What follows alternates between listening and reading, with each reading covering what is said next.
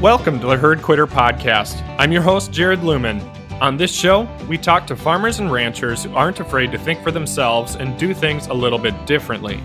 We hope these guests will challenge you to look at your farms and ranches in a new way and result in a more profitable and enjoyable business for you and your family.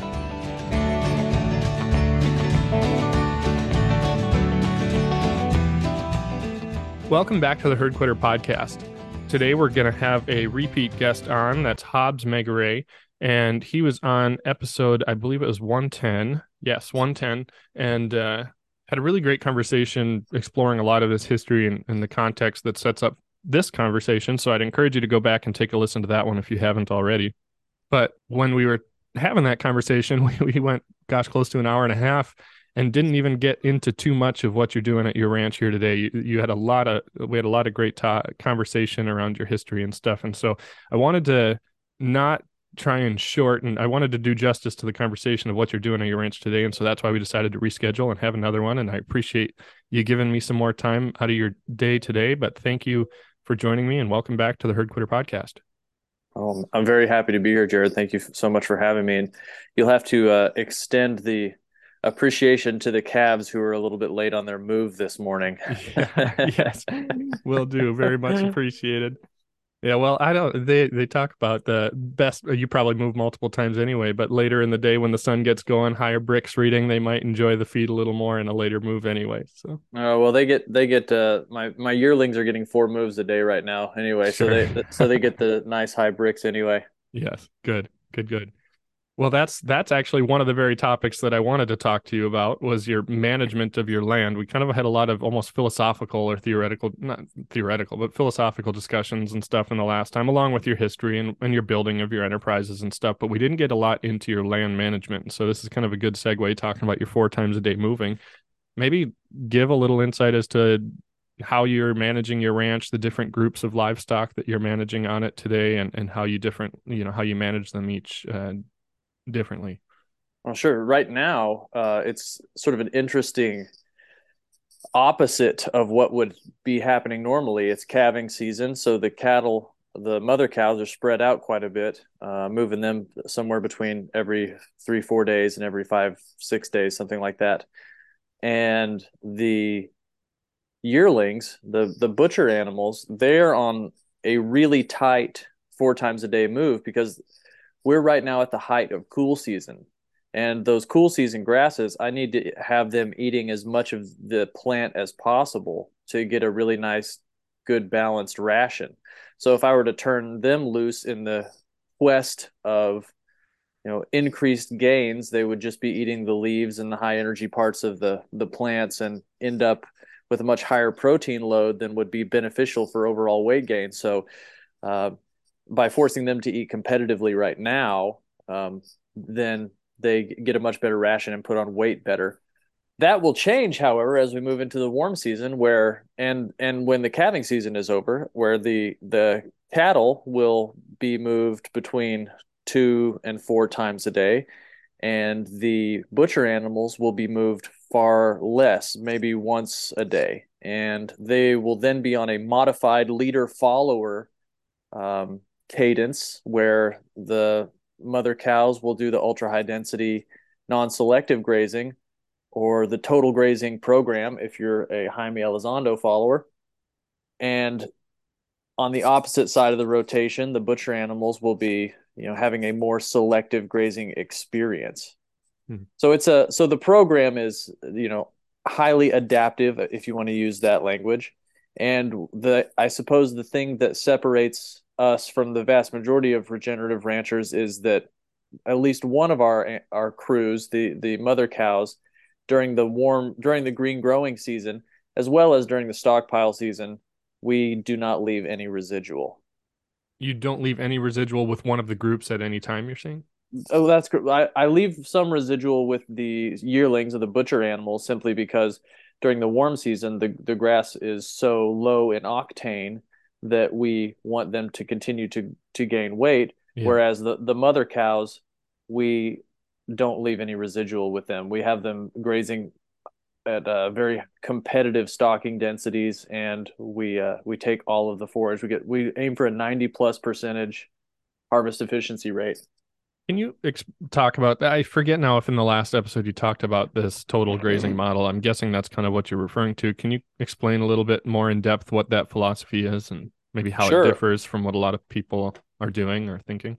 Right. Well, with danger in getting to, I guess, what Freud called the narcissism of small differences, um, we one of the I guess the main separator is that we are aiming to recreate what you might say a Pleistocene savanna environment would have um, absorbed with a myriad of huge animals being pursued by a huge variety of terrifying animals. So that that ground would have been impacted and had a much higher efficiency rate than the vast majority of areas have with cattle. So what we're aiming for is to basically clean the plate. And what that allows us to do is that it allows us to have a much longer rest period.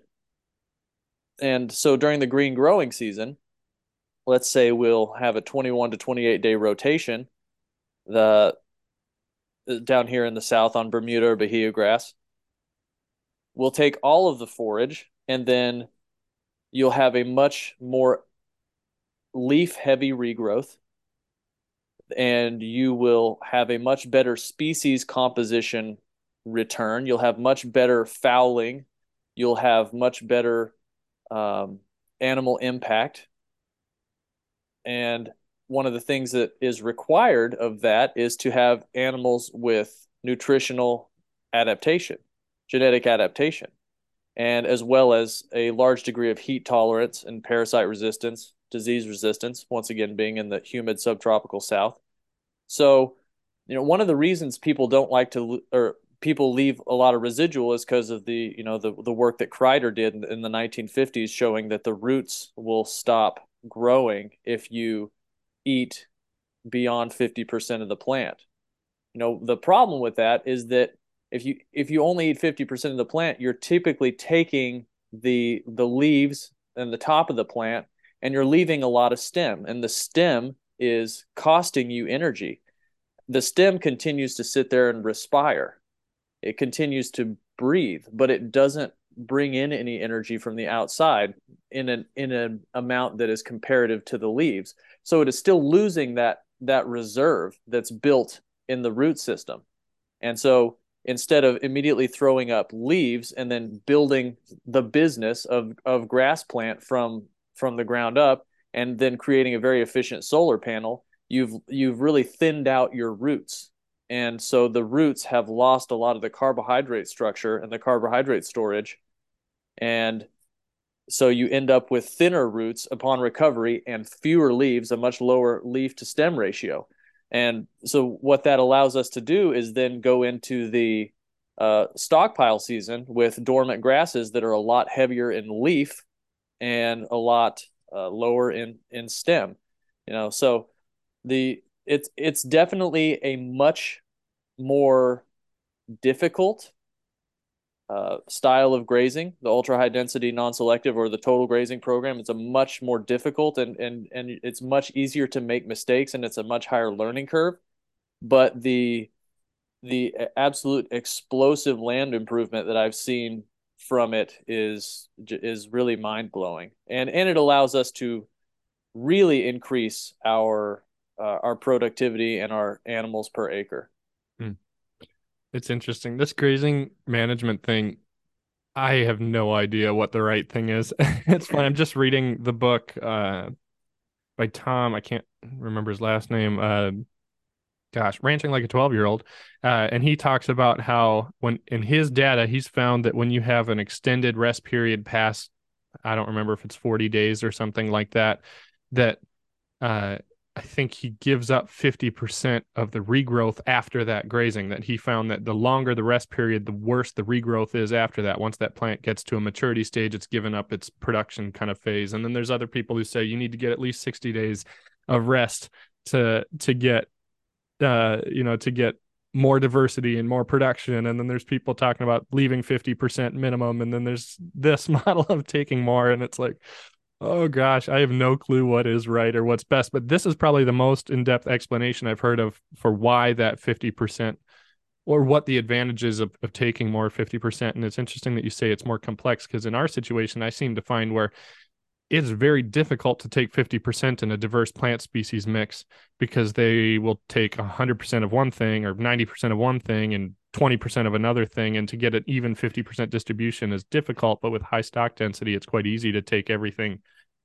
down to not down 90% quite a bit more Right. I easily. mean, and you've touched on exactly the fundamental issue that both Johann Zietsman and Jaime Elizondo talk about. It's like it's impossible to take half, leave half, because Mm-hmm. I mean, just as you said, they'll take all of one plant and leave none of the other. And so one of the benefits is you get uniform pressure across all Yes. of the forage types, And during the green growing season, and this is why Jaime Elizondo calls it a total grazing program, because it's not just take all the forage and then have a long rest period. During the green growing season, you're on a 21 to 28-day rotation, especially, I mean, and that's my context with these Bermuda Bahia grasses that are really fast growing and they lose their value really fast once they become a certain maturity.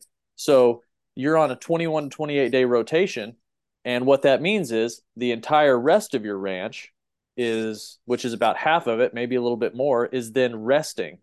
And during that big rest period, that's when you're really building a huge amount of soil organic carbon. Because I can send you a study that there's a professor at Oregon State who sent me this study on root exudates, and the profile of root exudate, I mean, for all your listeners who don't know, although most of them will, the root exudate is obviously the organic amino acids, all of the sugars that are kicked out by the roots to the soil environment surrounding the roots. Feeds microbes, microbes die. Um, the profile of root exudates changes dramatically over the lifespan of the plant. So to feed the microbes, the largest variety of root exudates, if you allow the plant to go to maturity, you feed the microbes the largest variety of root exudates, right? And so you're on that green growing season. That's not getting to go to maturity. You come back and you do a what you might call a deliberate or planned overgraze, if you want to call it that. I don't. That's what Johann calls it. I don't really like that because if overgrazing to me is when you don't is when you nip that fresh regrowth really fast. Like that's to me. And so anyway, that 50% of the ranch that you've set aside, right? That is then your winter stockpile, which works really well for us in the South because it's a lot cheaper to feed a protein supplement and then allow them to go graze that lignified, high maturity plant to the ground than to feed hay. So that's a lot more cost effective and it's a lot better for the ground because you've cleared it out and you get a much better solar panel regrowth in the spring. um, and back to your point, certainly taking half and leaving half is just not something that actually happens. I mean, that's Yeah. just unless you're on some sort of monoculture, then you might get a little bit closer to it, but you're still going to have areas that they like better simply because of what's in the soil, simply Mm-hmm. because maybe they peed there less, Yeah. something like that. And I know their response to answer how do you get more even distribution and leave more is to just increase stock density and take away that selectivity altogether. So they'll just take a bite out of whatever's in front of them. And I guess we've done 2 to 3 day moves and we can get some of that. And maybe it's 4 or 5, 6 day moves times a day move. And one, I don't know if it actually will improve it or increase it. And two, I don't have the time or desire to do that, honestly. And I'm impressed that you're talking 3, 4 day moves or times a day move already. Um, do you feel that you're getting exceptional benefit, that it's worth that time? And especially with two groups, I was surprised that you have your grower, you kind of should manage them differently when you're trying to put gains on one and the other is a cow calf type model. But I do, the economical thing and to spread your labor over more animals would be to put them all in one group and move them together. Is that something that you've experimented with and just not found success in the growing group, or why do you choose to have the separate groups and the movement patterns? Well, because I have seen the benefits of ultra high density grazing, um, from the mother cows, and I've also seen that if you do that with the butcher animals, they don't put on weight. So in order for me to treat the land properly, I have to have at least some degree of ultra high density grazing Sure. during 1 year. And also the thing that I failed to mention is that green growing section where you're on those fast rotations, and then the rest sections, those rotate year to year. So you make sure that the area that rested all year, last year, that's where your green growing season activity, or you might call it the hammer section, just for easy. So you're just hammering it, on that Hmm. 21 to 28-day rotation. And then the next year that will rest during the entire warm season. But yeah, so one thing about me is that nobody should do what I do. And let me tell you why. If you have an established business and you're on a cash flow treadmill, and say you just do cow calf, like, it will absolutely benefit you to go to a total grazing program, if you have the scale to do it. You know, I mean, I can send you some pictures of the stuff that they're doing in Paraguay right now, some satellite imagery. They have these massive ranches where they're moving 1,200, 1,500 cows, 4, 5, 6 times a day. And I mean, simply because labor is cheap, but also because they can double, triple their stocking rate by doing so. And, that's Hmm. always sort of my response is like, well, if you could triple your stocking rate, do you think you could afford another employee? You know, Yeah. so, and what I had to, we talked about this a little bit in the previous conversation, but what I did was, in order to start from nothing, I had to go do a totally different thing. And I've treated my operation from the very beginning as a performance art, number one, and a research, um, basically a research facility from the beginning, because I've never had the scale to be economically viable. And what that has done for me is now it's creating investment opportunities, from the outside, that never would have happened um, if I had just said, okay, well, I can't go hard because I only have 50 animals. It doesn't make economic sense. So I created a life where I had the capacity to go as hard as possible, even though I was at a small scale, and that itself is the foundation that will create the scale. And that is, after 5 years, that is actually starting to bloom in the background right now. So, and that applies to anything in life. It really, the way you do small things is the way you do big things. If if you do the small things, what many people see as insignificant, if you do those perfectly and to the absolute zenith of your abilities, then there is no way to quantify how that echoes out and what opportunities that will bring you. But I know for sure, if I had just been like, oh, well, I can only move them, once every 2 days or once every week because it's just not making me enough money, then I would be exactly at the same place I started 5 years ago.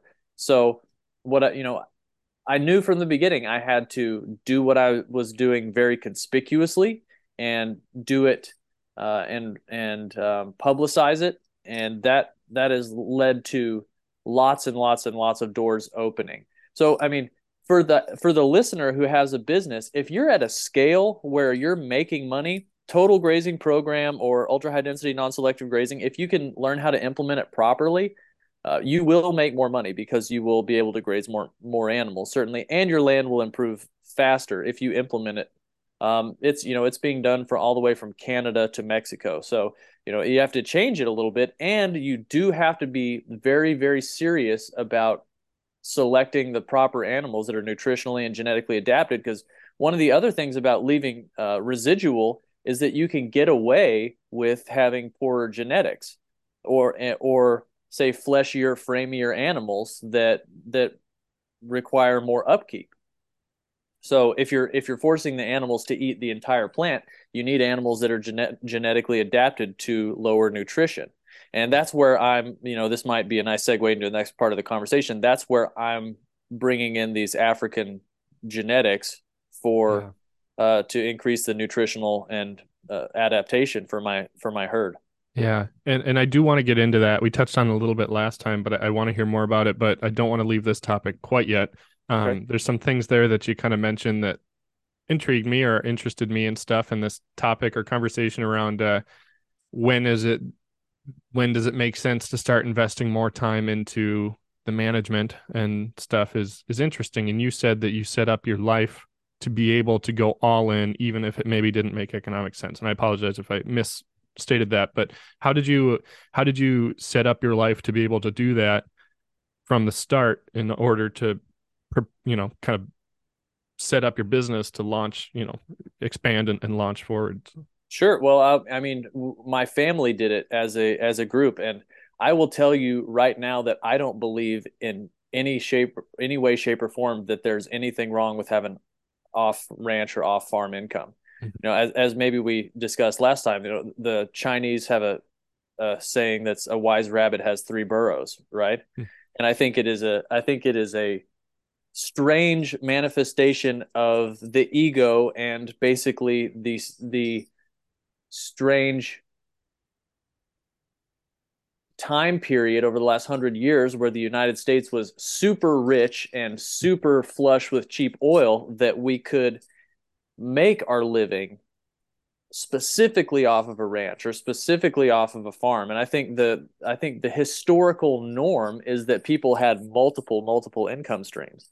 So so for starters, I think that I completely reject the idea that the only legitimate you know orientation of a ranch or farm business is to only have income from that. Now, I'm not saying that it shouldn't be profitable. Like, it should absolutely be profitable. I don't want to set things up so that the business has to be subsidized by outside income. That's not what I'm saying at all. So like in the very beginning, that as Sisters Cattle Company up in Oregon, we only were able to sell we're actually very proud to sell 25 animals in our second year. But if you're moving 25 animals at 4,500 a piece, that's over 100 grand gross. Mm-hmm. And if it's me and some poly wire and a 20-year-old Suzuki on borrowed land, like, my costs were super low. Yeah. So that business did not have to be subsidized by outside income. And if you look at it like your life is a business, and the cattle my life is a business, my family's life is a business, and the cattle company is the research and development division, then the R&D section is what eventually comes to the forefront and makes you a lot of money in the future. And that's kind of where we're moving into right now. We viewed it, and we deliberately viewed it from the very beginning, as a research and development. And maybe that's a function of my ability to make content, my ability to articulate what I'm doing, my ability to kind of quote unquote be a front man for it. Um, but we took a very hard look at all our assets in terms of connections, in terms of network, in terms of everybody's ability to make money in the family. And we decided that this was the right thing to do. Most importantly, because we viewed it, my wife and I primarily, and then my parents secondarily, but still in an important way, we viewed it as a way for us to marry the heritage of ranching on one side and the profound interest and importance of environmentalism and conservation, and naturalism on the other side. So finally, we arrived at this place in the world where ranching could marry the ecology, and we decided, oh, okay, well, that's definitely going to be the fundamental basis of our legacy moving forward. Let's figure out a way we can make that work. So that ended up being the foundation of that. That was the animating principle that everybody was able to get behind to make this quote unquote research and development division happen, which has now blossomed into its own autonomous vehicle, you might say. Mm-hmm. Yeah. Well, I agree with you that there's nothing wrong with off-farm income, and a lot of the people saying that people with off-farm income aren't real farmers or ranchers or something are probably subsidizing their business with paid for equity from past generations. It's just a different form of subsidization. The operating business itself may just be not as profitable. And so, I think there's nothing wrong with that. And I think that more people need to invest in really building and knowing and understanding a business model before scaling it. Because if you scale something that you don't know is profitable, you haven't done the work to figure out how it works, you know, pretty easy to go under, pretty easy to struggle and fail at that too. I've had conversations with people and stuff too who feel like they've almost hit a limit. They say, how can I grow my business more? How can I continue to expand? And and I've dug into it with them, in some of the consulting work that I do, and it seems like that the actual limiting factor is that they ran out of off-farm income to subsidize their business's growth. And they just were running this business because it's how they've always done it.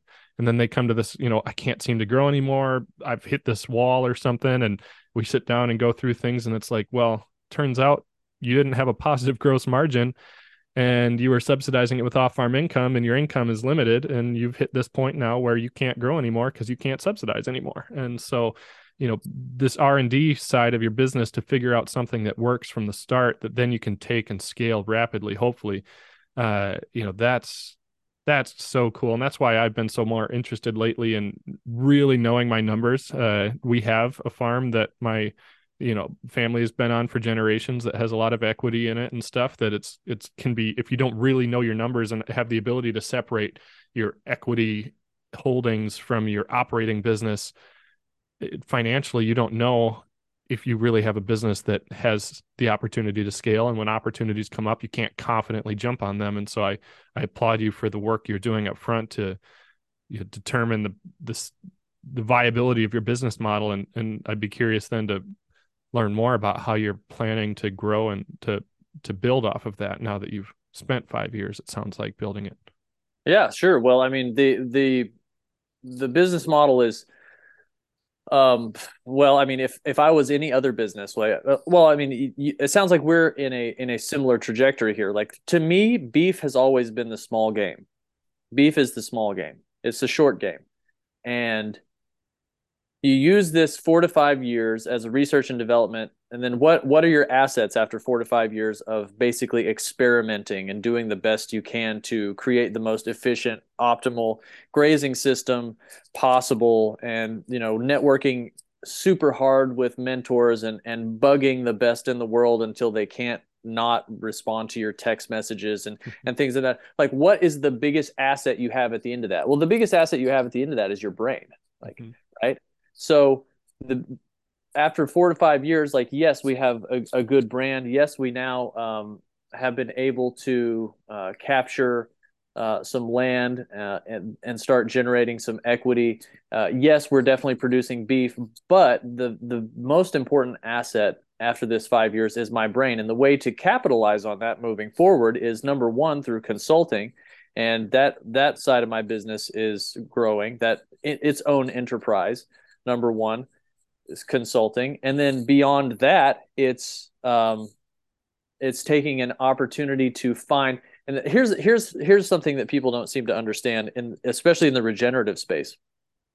There is so much institutional and corporate money being thrown in the regenerative space right now, and it's only going to continue over the next decade, that they're going to run out of people to throw the money at. The limiting factor in this whole game is people who actually know and actually do understand how to run a truly regenerative operation. Right now, what's happening, and I'm seeing it back in Oregon, and I'm seeing it in Texas, I'm seeing it everywhere, is that people who have run their operations traditionally, which, and I say this with no judgment, it's sort of just sort of a passionless observation, that oh yeah, I'm regenerative, I'll hold up a bucket and I'll take some of that corporate money. And the people at the institutions, they don't really have any clue, because none of this is data backed at this point.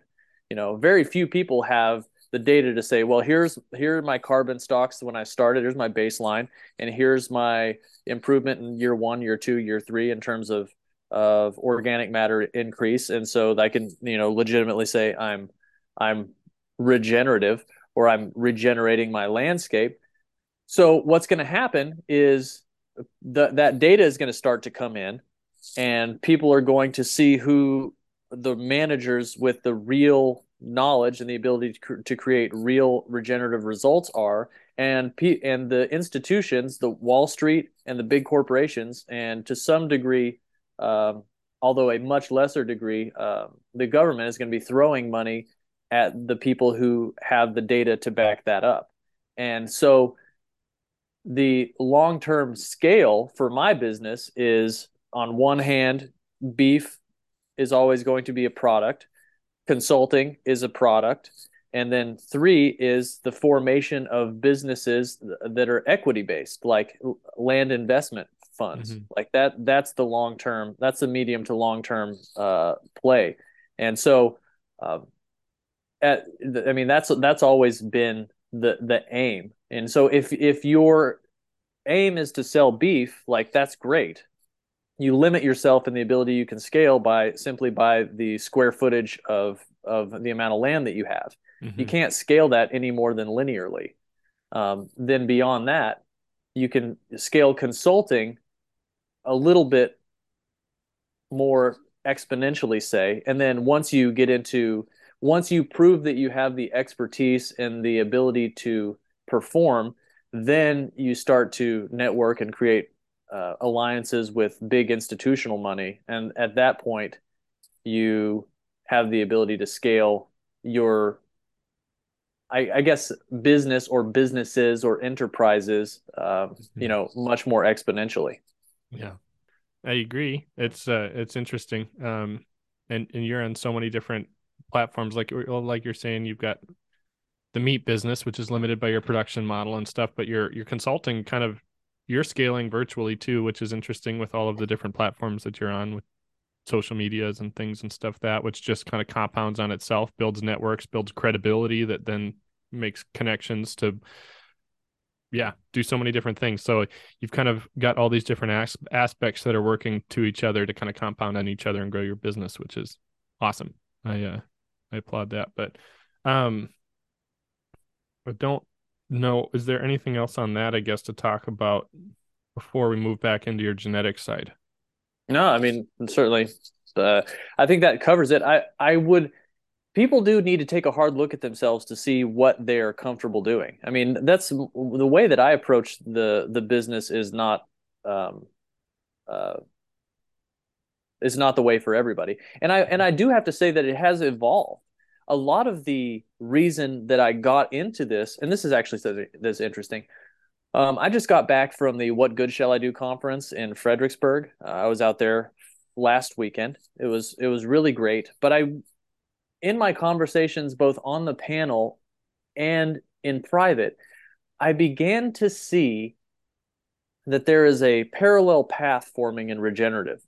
On one side, you have the institutional side, the Wall Street side, the corporate side, where this huge amount of money is sort of, you also have the ESG side, where these big funds are looking to spend money in a way that makes them feel better and that they're doing, good for the planet. And the other side of this is the hyper local, decentralized, um, I more crunchy granola, with a little bit with a taste of prepper slash the economy is going to collapse, on that Yeah. other side of it. And those are the two sort of parallel tracks of the regenerative right now. And when I got started, I do have to admit I was much more on the side of the economy is going to collapse, and I have to create a way um, for my family to be able to survive.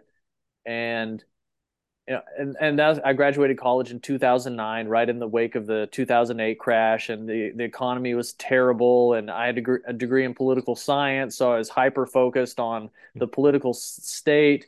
And I came to realize at a later date that the first 2 or 3 years of my life were characterized by massive instability. So psychological wounds of a toddler compounded with the geopolitical situation upon entering the world led me to a state where I was constantly looking around for the world to collapse. But as I got older and began to really examine those, I began to realize that, that's no way for me personally to live, and was able to kind of alleviate the traumas and stresses that were manifesting and making me so afraid, and then opened up this pathway to bridging the hyper local decentralized way and the institutional money side. So the what I'm trying to do is to bridge these two gaps. I would love to be able to be in a position where I can funnel a lot of that institutional money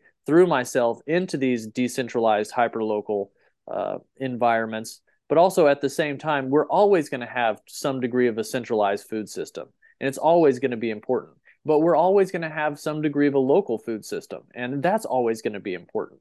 So my goal moving forward is to create balance between those two systems and not necessarily side with one or the other. Uh, Yeah. so I guess my point there is that we all have to take a hard look at ourselves and our psychological motivations so that we can really get in line and united with ourselves before we proceed through some sort of undertaking. Hmm. Well, I just had somewhat of a related conversation with Chris Kirstens of the Land to Market program, kind of that savory Oh yeah. branch, trying to do this sort of connect through this verification program, large corporate programs that have money and an interest in regenerative ag with the producers doing it.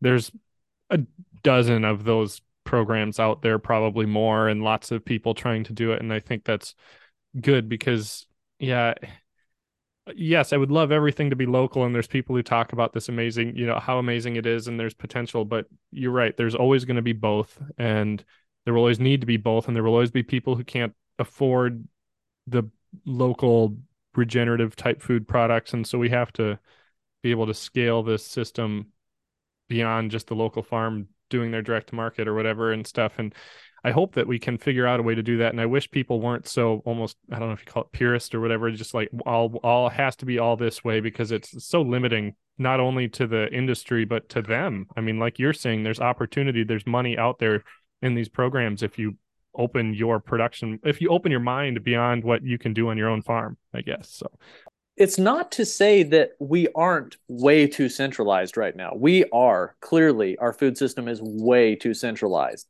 I mean, people talk incessantly about the big packers, and I think a nice balance would be probably something more similar to the way it was in the 50s and 60s, where you had far more regional mid-sized slaughter facilities, and rather than these mega facilities that are already booked out with these contracts, and mm-hmm. and so I mean, to some degree, we do need to decentralize some. We are far too, uh, way too far on one side of the spectrum, in my opinion, right now. And what we're seeing, and probably the expression of the purists, is a reaction to that over centralization. And certainly, we saw in COVID the effects of that.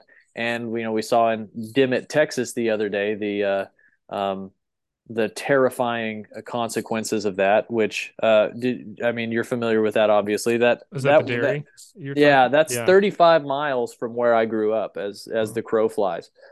And that's definitely an interesting thing, and especially considering, I look back on that. That was a period of a lot of self-reflection for me, because my family has been ranching and farming in the Texas Panhandle for 5 generations. Mm-hmm. So we've been feeding that machine, that centralized animal feeding operating machine. So I see that happen, and immediately I'm like, okay, this feels weird. What's this feeling I'm having? And I finally realize it's like, oh, I'm a co-conspirator. Like, this is my fault. Like this, like, and suddenly the work that I'm doing with this regenerative side becomes almost recompense, or sort of reparations for all of the hours days, months, years, lifetimes that my family has spent sort of unbeknownst to them feeding this centralized animal feeding machine. I remember being a little kid, 3, 4 years old, sitting in the back seat, rolling by these mega feedlots in the Texas Panhandle, being like, I'm not smart enough to know what's going on, but I know that I feel something is not right here. You know, that's Mhm. that's something that I have a distinct memory as a child, and as I got older, and the more I learned about, specifically in the last 5, 6, 7 years, the more I learned about ecology, the more, it's sort of an ecological nightmare to be pulling these animals off of their ecological duty, and sort of um, and I know probably a lot of your listeners will be unhappy about this because 97% of animals are still finished in feedlots, um, but it's just something that's very, very difficult to support anymore. I was thinking the other day of how wonderful a cow's sense of smell is. How far away and how minutely they can smell things, and then imagining for myself what it's like going by a feedlot, and imagining if my sense of smell was 1,000 times greater, what it would be like to have to live in that environment. That would Yeah. probably be pretty horrifying. Unpleasant. Yeah. So, and then, you're sitting there breathing in that fecal matter all day long. And then, that becomes part of the tissue that we feed our society. And it's um, I know I've gone completely off rails here, but I think it's certainly worth examining simply because it's a matter of conscience. But uh, anyway, I think we're probably done with that section. Shall we move on to genetics? Yeah, yeah. Well, no, it's interesting. There's so many different perspectives. I was just having a conversation with some family over the weekend and stuff. He said, I think everybody can kind of agree, at least in animal humane standards and stuff, that we're all on the same page with that, right? And I was like, well, it's interesting you kind of say that because, there's some people who define humane animal treatment as just giving the animal food, water, and keeping them, antibiotics to keep them healthy. And then there's some who define it further as, letting them express their natural instincts and stuff. And so, yeah, it's a complex world with a lot of different perspectives that we're not going to tackle today. So you're right. Let's move. Let's move on. But I think we talked a little bit about it last time too, and so we don't probably need to do too much on it, but I do want to hear a little more on this genetic program. You talked about it even yet today about the importance of having these genetics that match and align with your production model. So talk about what you're doing with that. In deep East Texas and I guess the Sun Belt or the Bible Belt, however you would like to define it, it's characterized. It's improving, but it's largely characterized by animals that were not designed for this ecology in any way, shape, or form. Right? The predominant animal that's being grown in the Sun Belt is still Angus based. There are some Brangus, there are some Brayford, there are some Brahman and stuff, but it's still, black cattle based. And you may know that the Angus comes from Aberdeen, Scotland, but you probably don't know that the record high temperature of all time in Aberdeen, Scotland is 86 degrees Fahrenheit. Record high temperature. Wow. So Yeah. we are growing an animal that still has the genetic memory of a cold climate, right? So that's why it's been so important for me to look at things completely from the standpoint of genetic fitness and sort of beef as an afterthought, right? So that's why I got the descendants of the Spanish Criollo cows, which have a high degree of African Boss Taurus expressed in them, and have been feral in North America, or spent 350 years feral in North America before they were sort of rounded up and semi-domesticated in the 1800s. Which, I mean, that's the Corriente cow that I have a bunch of Corriente mothers, and have brought in the Mashona bull. So, I mean, most people probably know that the Corriente is a descendant of the Spanish Criollo cow, which came here in late 1400s, early 1500s. They got loose, they interbred, and they basically went feral for 350 years, survival of the fittest type environment, and then they were rounded up and re-domesticated. So you ended up with, quite a few generations of natural selection there, and so you ended up with very um, disease and parasite resistant animal, very hardy animal, really great feet. And so that's what I used as the foundation. One of the great benefits of that is corriente means in Spanish means common or low quality, And so what that means is since they're only used for roping stock, basically, they're very affordable.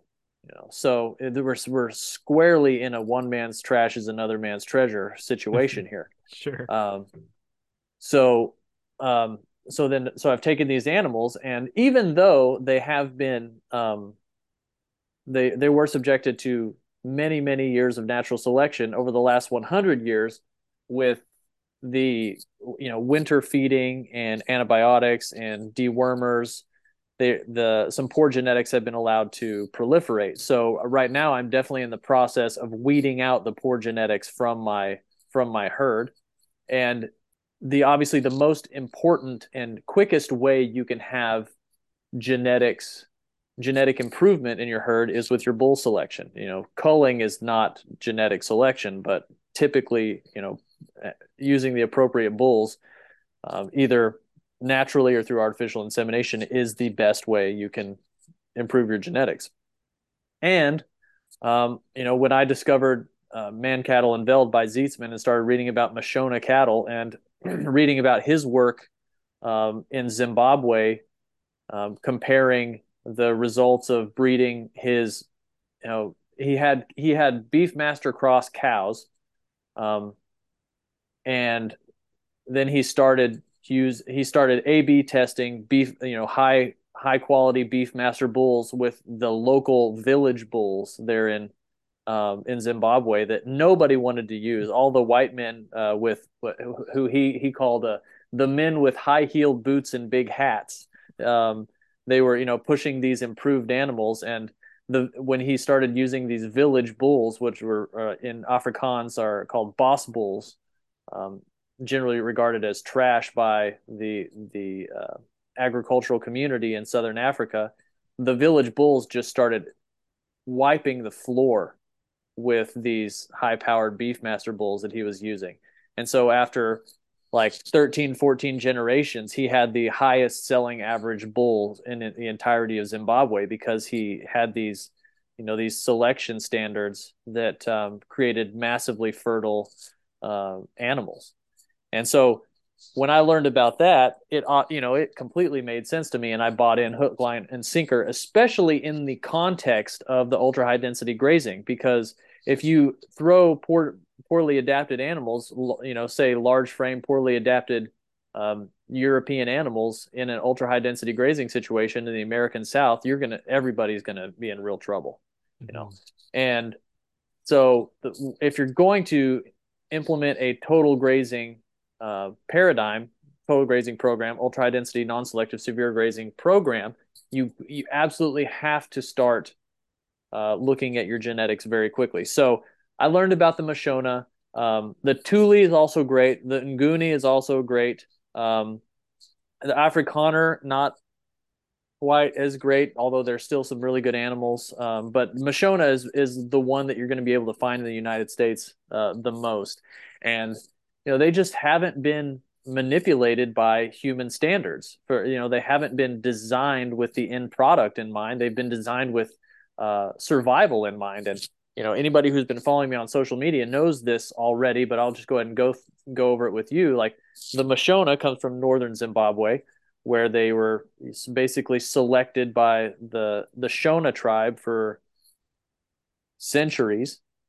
The deal there is they have to herd these animals every day, and they have to bring them back to the corral at night. If they don't, they'll get eaten by lions. So what you end up with in this hot, humid, sometimes drought-ridden environment in northern Zimbabwe is an animal that's very hardy and having gone through several periods of aggravated selection. Now, what do I mean by aggravated selection? Aggravated selection is when you have a really bad drought and you have to walk 2 to 3 hours to forage and 2 to 3 hours back, what you get is an abbreviated grazing period. So you only have 5 hours to graze instead of the 8 that most cattle require, right? So you end up with the animals with the biggest gut capacity are the ones that survive because they could eat really fast and take in enough forage for the night. And animals with increased gut capacity do a lot better on the poor forage that we have here in humid subtropical southeast United States.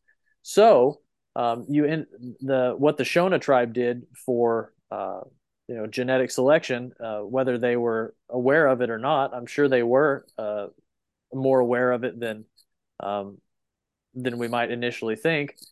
Is they created basically a genetic jewel that is going to complement all of the European cattle throughout the United States in a really beautiful way. I like to conceptualize it very simply as if you took Angus and dumped them in Africa and then came back in 1,000 years, you'd end up with the Mashona, the ones that survived and proliferated. They slick coat, parasite resistant, disease resistant, very, very heat tolerant, very early sexually maturing.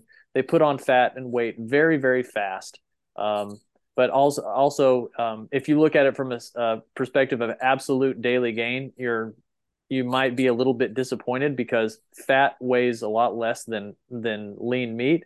So they put on fat. They put on a lot of fat. It's a really great drought tolerance. So that they don't have as much of an average daily gain as many of your other breeds. But from a pure efficiency standpoint, their calories in to calories stored, they're very, very efficient.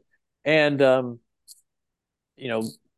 with the overall goal of lowering inputs, which we haven't really talked about, but that's everybody's goal is to lower inputs, and especially if you're on a winter stockpile of low quality forage, you want an animal that's extremely nutritionally adapted with a large gut capacity, so you only have to protein supplement them minimally.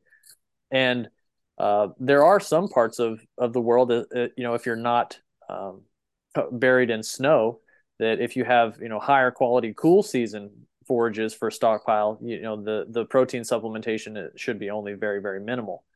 But down here, the protein is so low in our winter stockpile that we have to supplement protein more so than people in other parts of the world.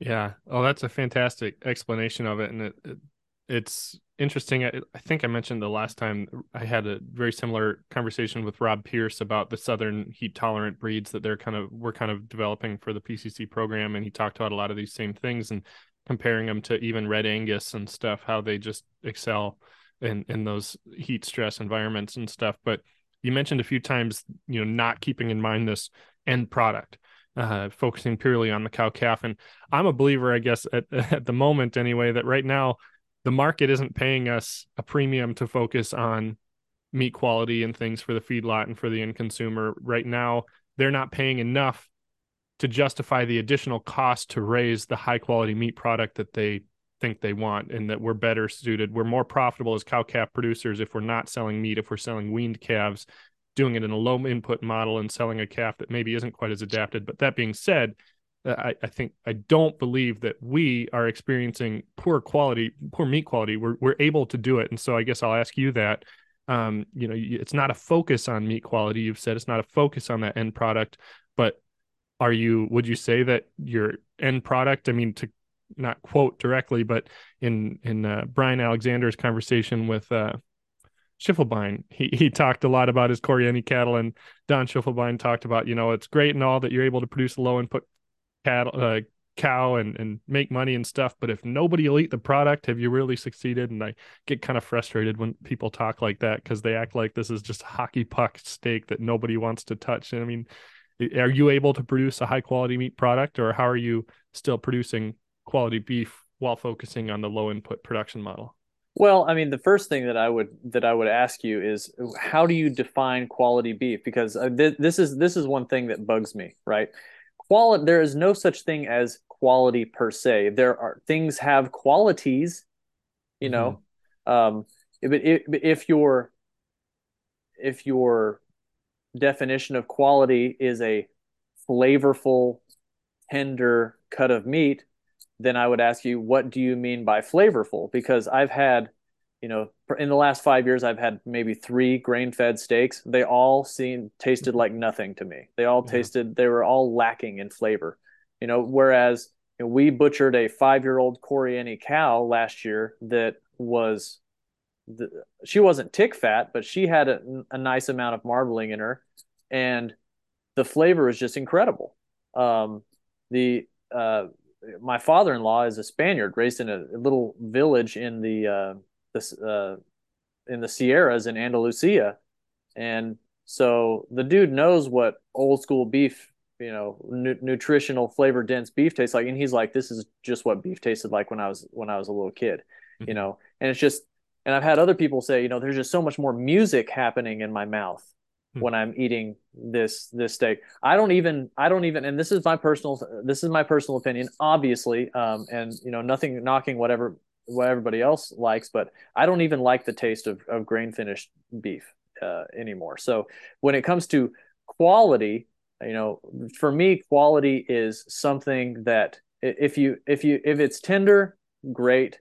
If it's flavorful, if you it's like this.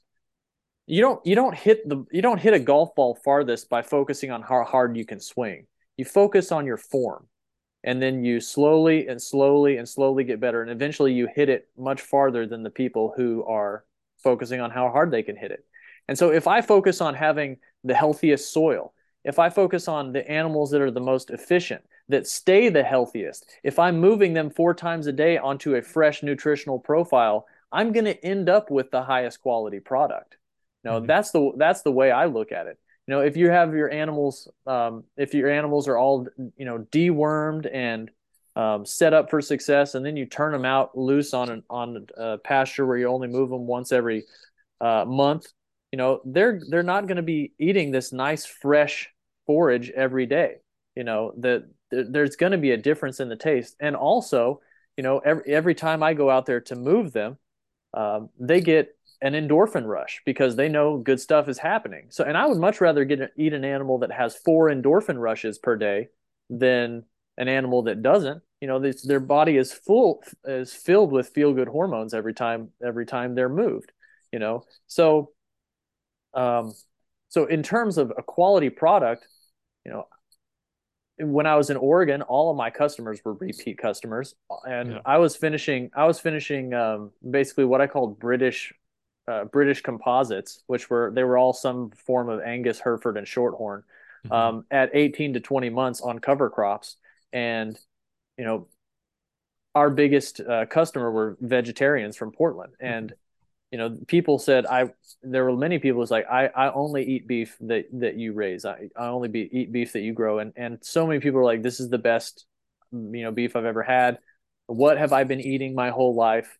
That I Yeah. mean so I think that I think that a grass fed, grass finished cut of steak with adequate marbling is it eats better, in my opinion, than a grain fed beef. But if you're into mouthfeel and tenderness, and you want a steak to melt in your mouth, like, it's definitely grass finished beef is not for you.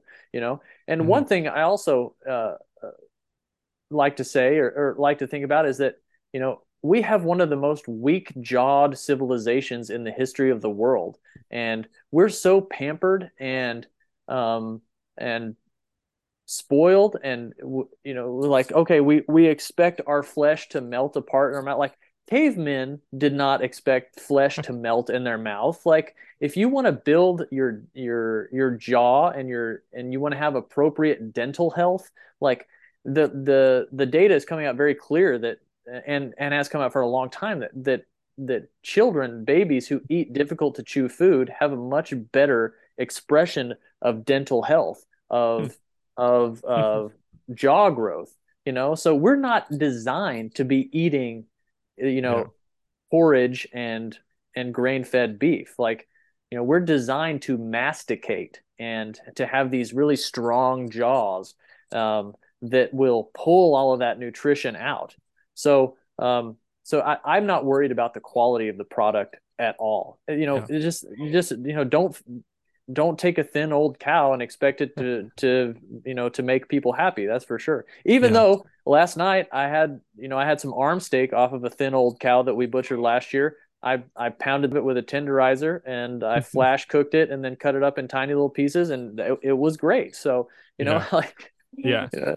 No, well, first of all, that's an interesting perspective on the jaw and everything. I've never heard that in a conversation around this discussion of beef, but I also just agree, and I almost just kind of wanted to hear those kind of testimonies that you kind of have heard from customers and ourselves. We've got hundreds of customers that buy beef from us regularly and love it.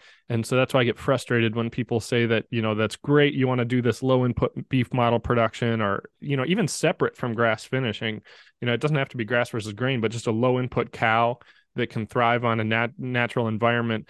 But you're giving up quality, and you're going to have a terrible beef that nobody enjoys, and it's a horrible eating experience. And it's like, that to me is kind of a bogus argument. And so I get frustrated when I hear that. And then there's just the separate conversation is that if they want what they want, which is this focus on tenderness, carcass traits, and everything and stuff like that, then the market needs to be able to pay the premium that it requires to actually cover the expenses to produce that. Because if it's not my job as a cow calf producer to subsidize the feedlot and the packer industry. It's my job to produce money and profit for myself and my business. And the vast majority of cow calf producers are selling weaned calves, not retaining ownership through the feedlot. And so they should focus on genetics that make them profitable, not the next. And if the next person wants a certain type that feeds better than the low input, then they need to pay the premium that covers the cost that the cow calf producer will incur to provide that for them. Right. And there's another premium that doesn't get really talked about a lot, and it's the ultra high end uh, customer wants something that's more than a cut of beef. They want a story. They want Mm-hmm. something that's associated with it. And so that's another one of the motivations for me not really concerning myself with the beef at all, aside from an afterthought. And if I lay down the philosophy that these animals are eco engineers, in other words, creating animals that are so in harmony with their environment that they require very little input to perform well, then that itself is something that the customer gets very, very excited about, because now they're a part of something bigger than just having a meal. And they will pay a premium for that if you tell that story adequately.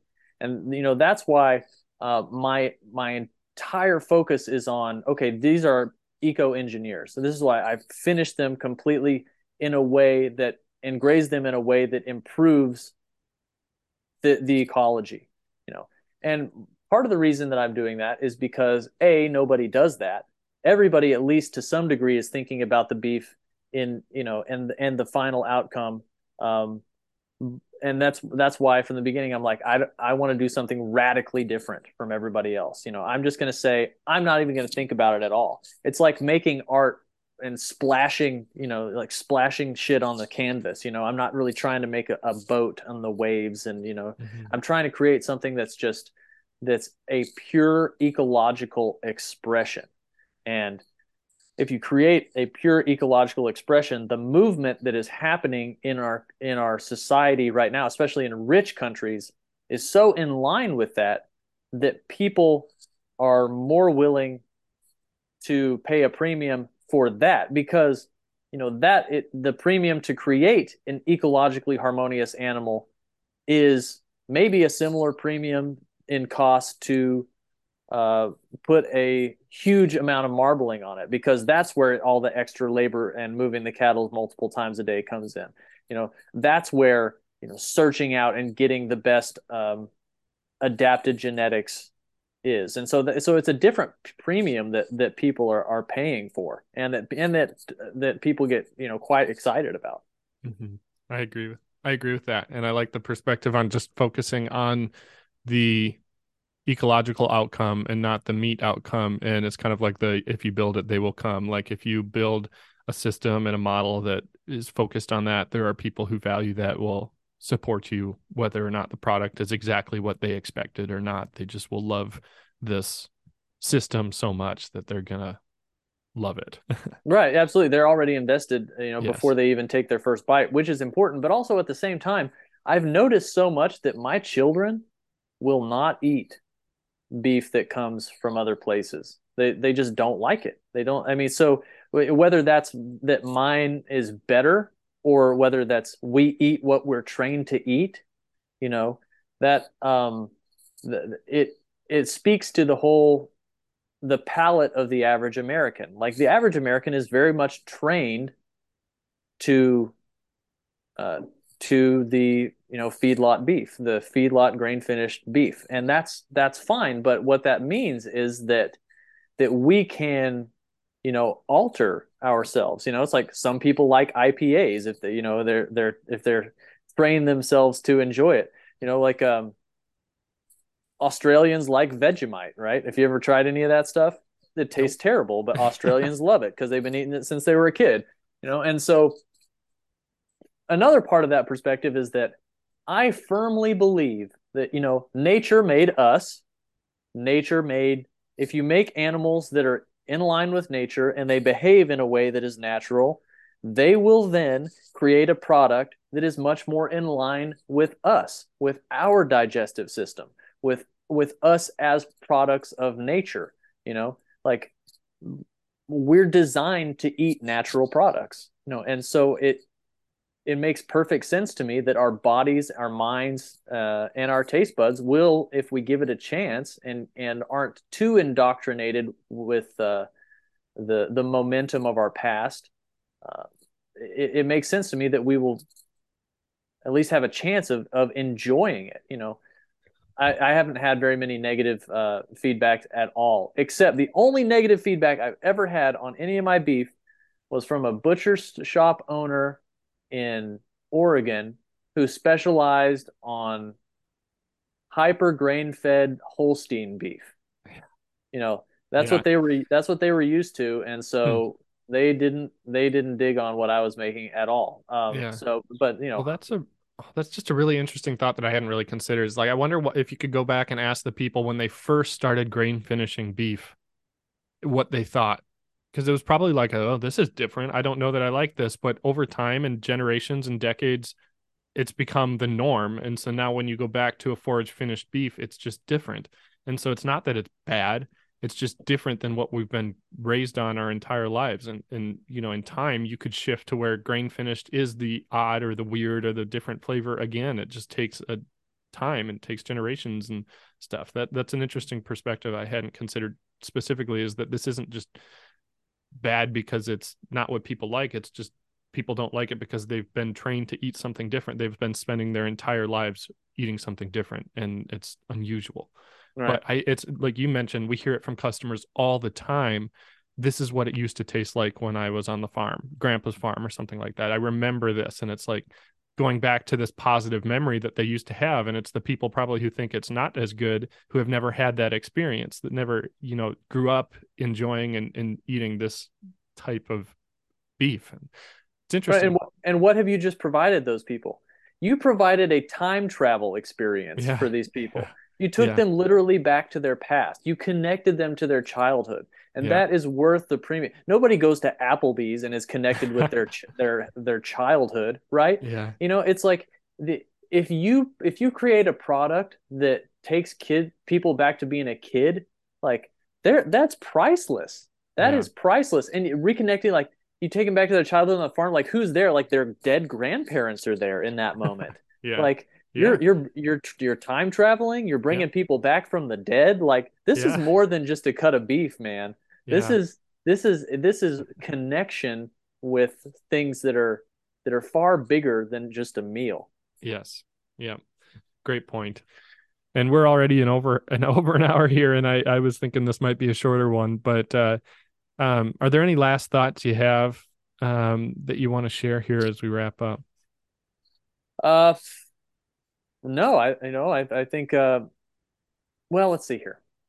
I think ranchers and farmers, and as we continue to understand the importance of ruminants on the landscape, I think eventually we're going to see that farmers and ranchers are going to have a much higher status than they have currently.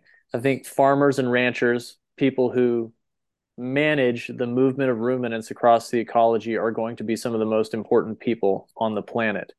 Um, the more that we understand about how herds have kept our climate and our ecosystems regulated, and the more that I see it personally on a day-to-day basis, the more I realize that if this world is important and if being alive is important, then herds of animals keeping the cycles moving is of paramount importance. So anybody out there who is on a day-to-day basis doing this, I certainly salute you.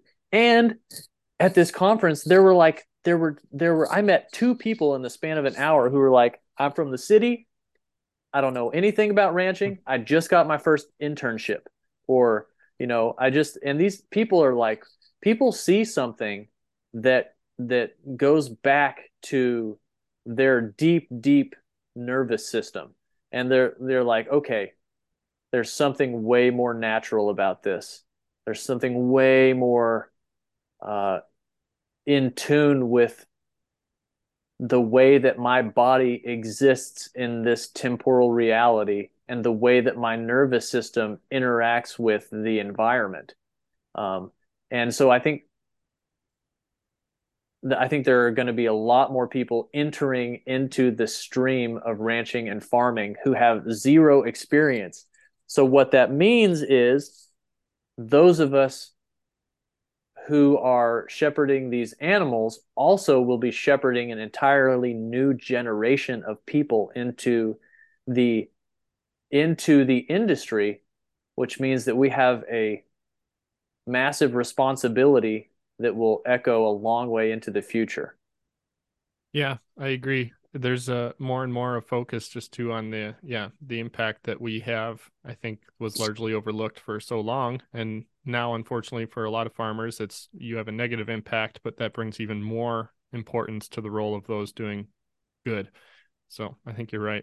And I hope that people will take advantage of all the resources we have to start shifting and making the role and the importance of farmers better and just a better perspective on it. But I guess share where people can find you, where people can learn more or reach out if they want to. Yeah, well, you can find me just east of Lufkin, Texas, first and foremost. Website is fireandsalt.com. Instagram is fireandsaltbeef. The TikTok is just at fireandsalt. Those are the two primary areas. I think you can find me on Facebook too. All of my Instagram stuff goes directly through to Facebook. I never look at the Facebook, so I have no idea what's happening there. Sure. But I am on the Instagram and the TikTok all the time. And if you have any questions, if you want to reach out and tell me what an idiot I am, I always appreciate those comments. So I'm available for your abuse at Fire and Salt Beef on Instagram and Fire and Salt on TikTok. Awesome. All right. Thanks so much, Hobbs. I really appreciate it. Yeah. Thanks, Jared. The Herd Quitter podcast is brought to you by Faro Cattle Company, whose mission is to help ranchers put more fun and profit into their business. You can get more information on Faro Cattle Company at farocattle.com. And if you enjoy what you've heard on this podcast, be sure to subscribe and check us out on Facebook and Instagram at Herd Quitter Podcast or at herdquitterpodcast.com.